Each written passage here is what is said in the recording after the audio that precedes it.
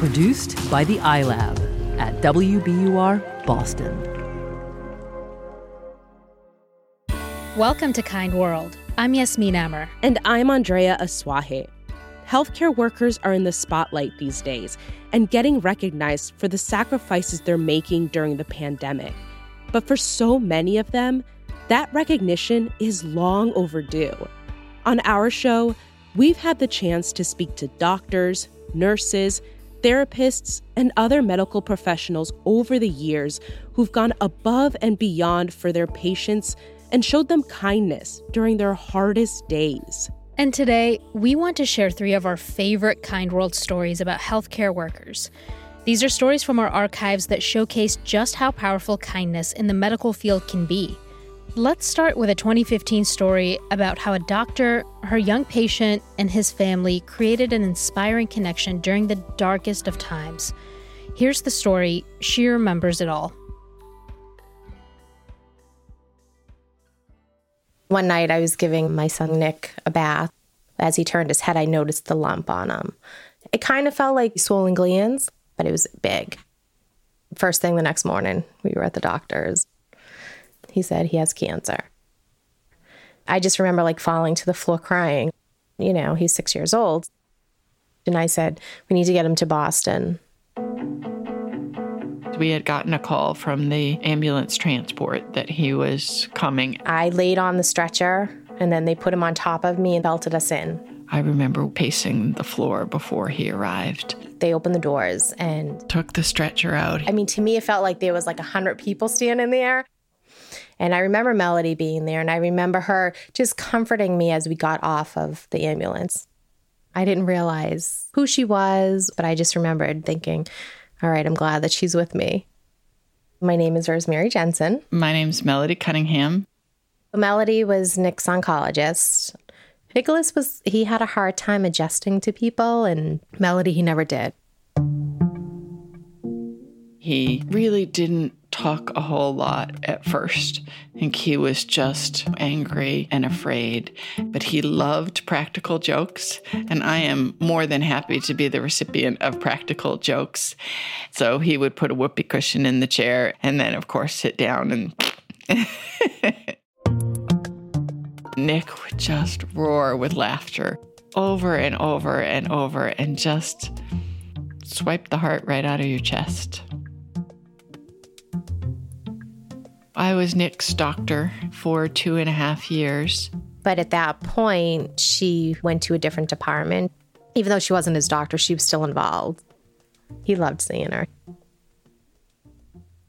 3.5 years. He had 23 surgeries. When he said to us, Mom, am I going to die? I didn't say no. I said, I don't know. And Nick was really sick at that point, and Melody came to the house, which is a 2-hour drive from her house to my house. You don't see doctors doing that. Nicholas was all about the Army. She had brought down her dad's Purple Heart, and Nicholas was just in awe of it. I remember bringing the Purple Heart out and talking about what it meant, and that my father died in a car accident when I was actually Nick's age. He sort of pondered that. And then after I left, I know Rose talked to me about the fact that he seemed sort of uplifted and strengthened. And so, though he never said the words and asked about dying, I think in that moment we had that talk about him dying.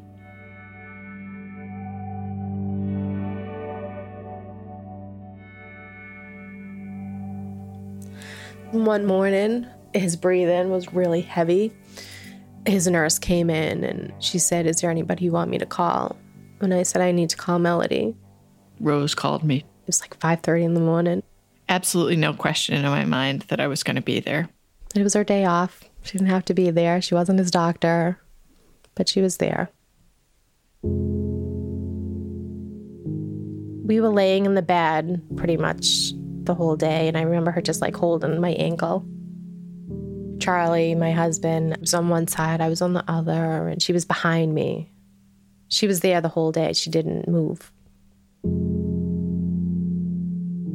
I I truly believe that when you can't cure, you can always heal, or try to heal simply by our presence. And often that presence is a silent presence. And then when I felt like they needed it lightened, I would tell stories. We laughed because they were quintessential Nick stories. And then, of course, we cried. For many, many, many hours, 15 or 18 hours, these breaths were continuous. And then they slowed. And then they stopped. I remember laying in bed with him, just holding him, and just waiting for that next breath to come.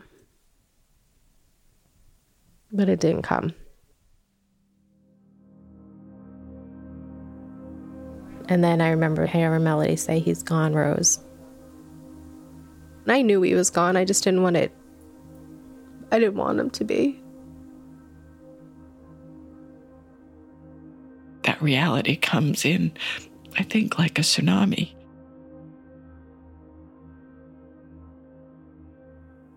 The funeral parlor came to get him.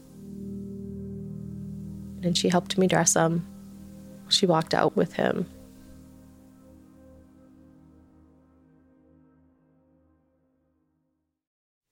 The constant communication with Melody helps me remember Nick and brings back all of the joys I had with him. I've been living down in Memphis for the last 9 years. But we still stayed in touch. Even after all these years later, like I'll be talking to her and she'll tell me a funny story that I forgot. He used to rollerblade around the hospital all the time. Over the loudspeaker, we had to be like, "Nicholas Jensen, get back to your room or you're grounded." She remembers it all. When I care for a family, I'm there for the duration. That story was produced by Erica Lance. Up next, a story about the people who work alongside doctors, people like therapists and assistants, and how beneficial their help can be to families who are suffering. Here's our 2018 story, Aubrey's Songs. LaWanda Rosenberger waited 39 years to have her first baby.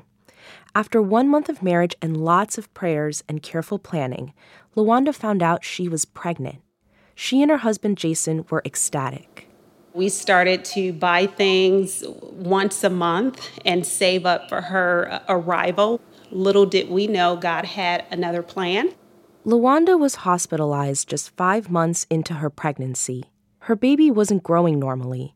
Her placenta wasn't receiving enough blood. Doctors couldn't pinpoint what was wrong, so they insisted on monitoring her around the clock. LaWanda's baby girl was born almost 3 months early, weighing just under 2 pounds. Doctors packed the delivery room, hoping to get a glimpse of the baby with a mysterious diagnosis. So they did not know what to expect. And as you can imagine, they expected the worst, and they prepared us for the worst. Aubrey Lynn Rosenberger was diagnosed with a chromosomal disorder called partial trisomy 15. It's so rare, there's only been 10 reported cases in the last 20 years worldwide. The disorder can cause physical defects, organ abnormalities, and slow development. Most babies with this diagnosis die before birth. Once I delivered the baby, we were also asked if we wanted to continue care. And we said, of course. They had given her a 20% chance of survival. Despite the frightening odds, Aubrey lived. She was immediately whisked away to the Neonatal Intensive Care Unit, or NICU. Nearly 4 hours later, LaWanda finally met her baby girl.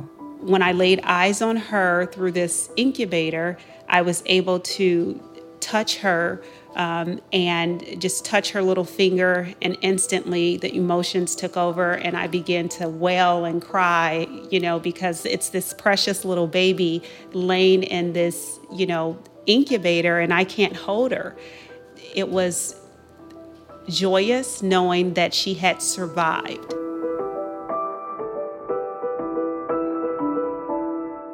Aubrey's condition was constantly in flux.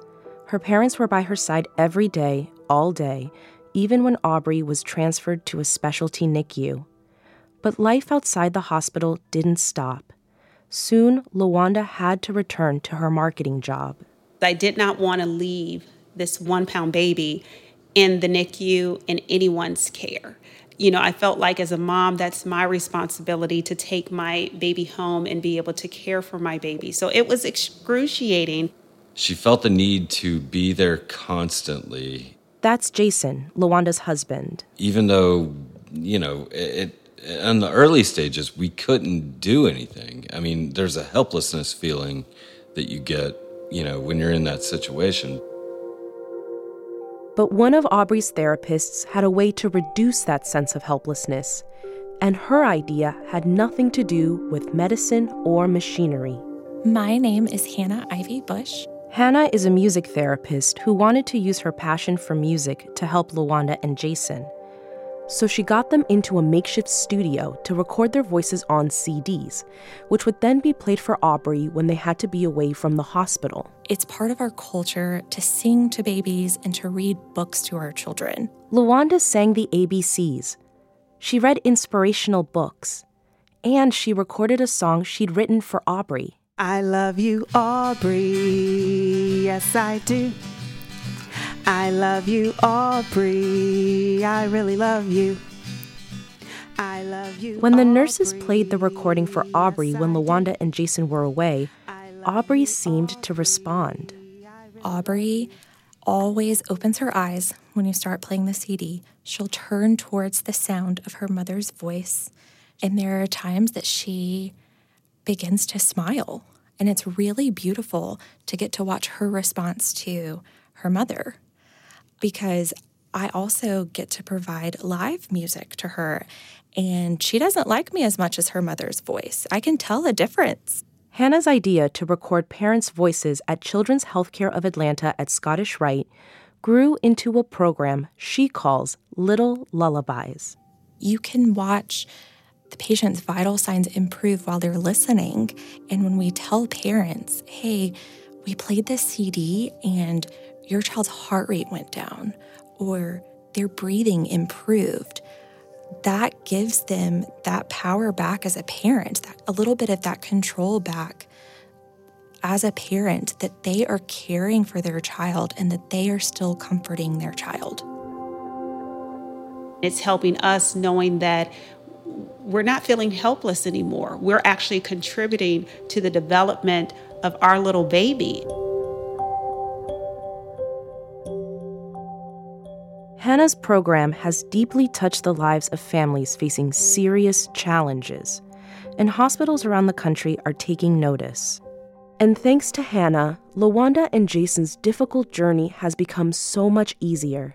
They say Little Lullabies brought them closer as a family at a time when bonding with their baby seemed impossible. We're just so happy and thankful that this little baby that they said had 0% chance to live has defied every single odd, and she is not only surviving, but she is thriving.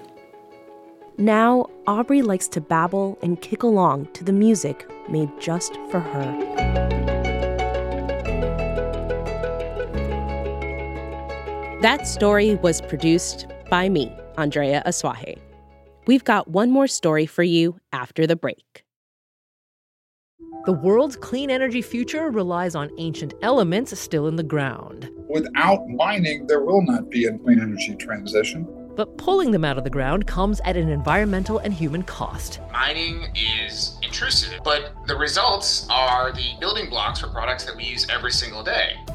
I'm Meghna Chakrabarti. Join me on Point for Elements of Energy, Mining for a Green Future. 5 special episodes. Listen and follow On Point wherever you get your podcasts. Welcome back to Kind World. I'm Yasmin Amer. Our last story today is one of my favorites. It's about finding the strength and courage to reach out and to forgive, not just others, but ourselves too. Here's our 2017 story, The Patient. It was 1999, and Dr. Rick Van Pelt was an anesthesiologist in his mid-30s when he met a patient named Linda Kenny. Basically a very healthy young woman, a mother of 3, really her only medical problem being her feet. The woman was born with club feet, each foot twisted out of shape, and this would be surgery number 20. It was a straightforward ankle replacement, and Rick wanted to use a local anesthetic, a nerve block injected behind the knee, his specialty. But the woman said she'd had bad experiences with local anesthetics before.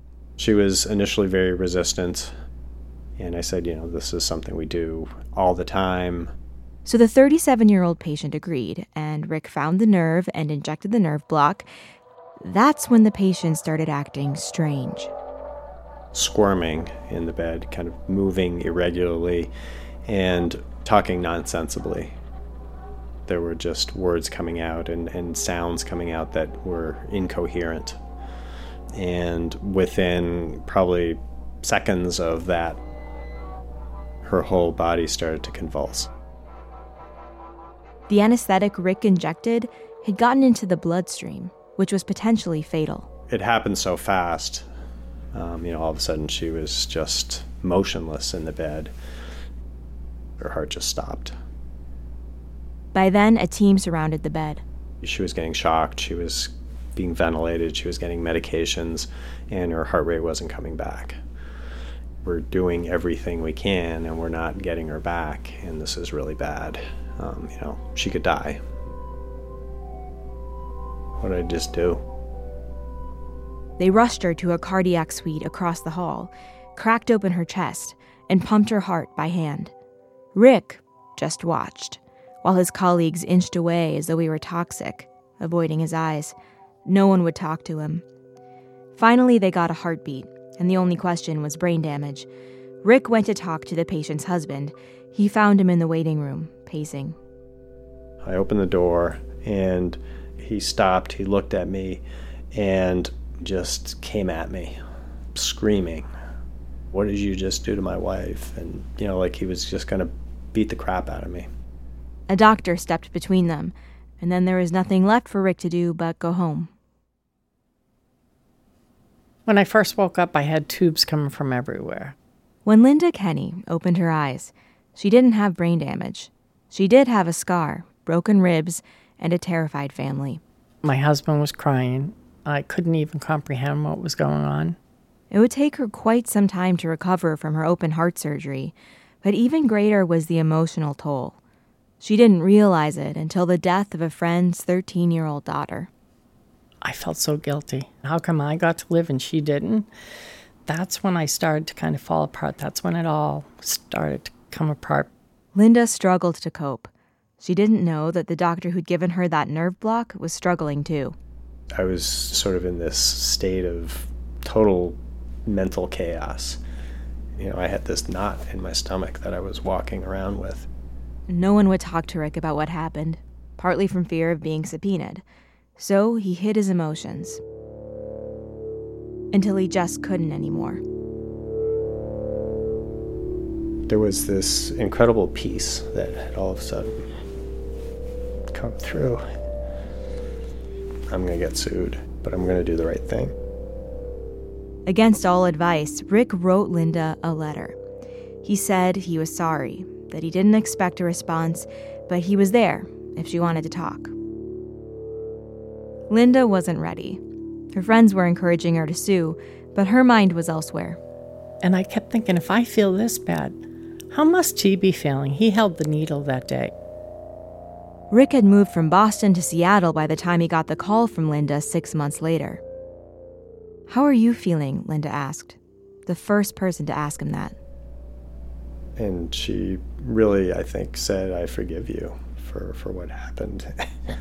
It was like the 800-pound gorilla jumped off my back. All of a sudden I was free. I had my life back. And finally, he could forgive himself. When Rick moved back to Boston, they got coffee, and Linda explained her side of the story, how she'd felt cut off from hospital communication, how no one would talk to her either. They'd both been isolated. All of a sudden, the issue escalated from the two of us to this is just wrong. We're going to take this on. I don't know how, but, this is bigger than the two of us. Linda told Rick that she wanted to start an organization that focused on the effects of medical error. Their idea was that both patients and doctors needed more support after experiences like Linda's. They called it medically induced trauma support services. Soon Rick and Linda were making the rounds at hospitals. After they gave their presentations, Linda remembers older doctors lining up to talk with her. All telling me they had a story. Medical errors they'd kept to themselves for years.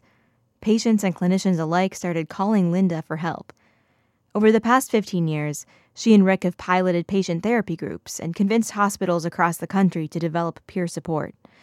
They've seen real progress, but for Rick, the biggest change was personal. The years of training, the medical experience actually trained the compassion out of me. It just, over time, wore me down, and I was a good clinician, but I was not a person. I was not a human being. And I think this was really, it restored my humanity.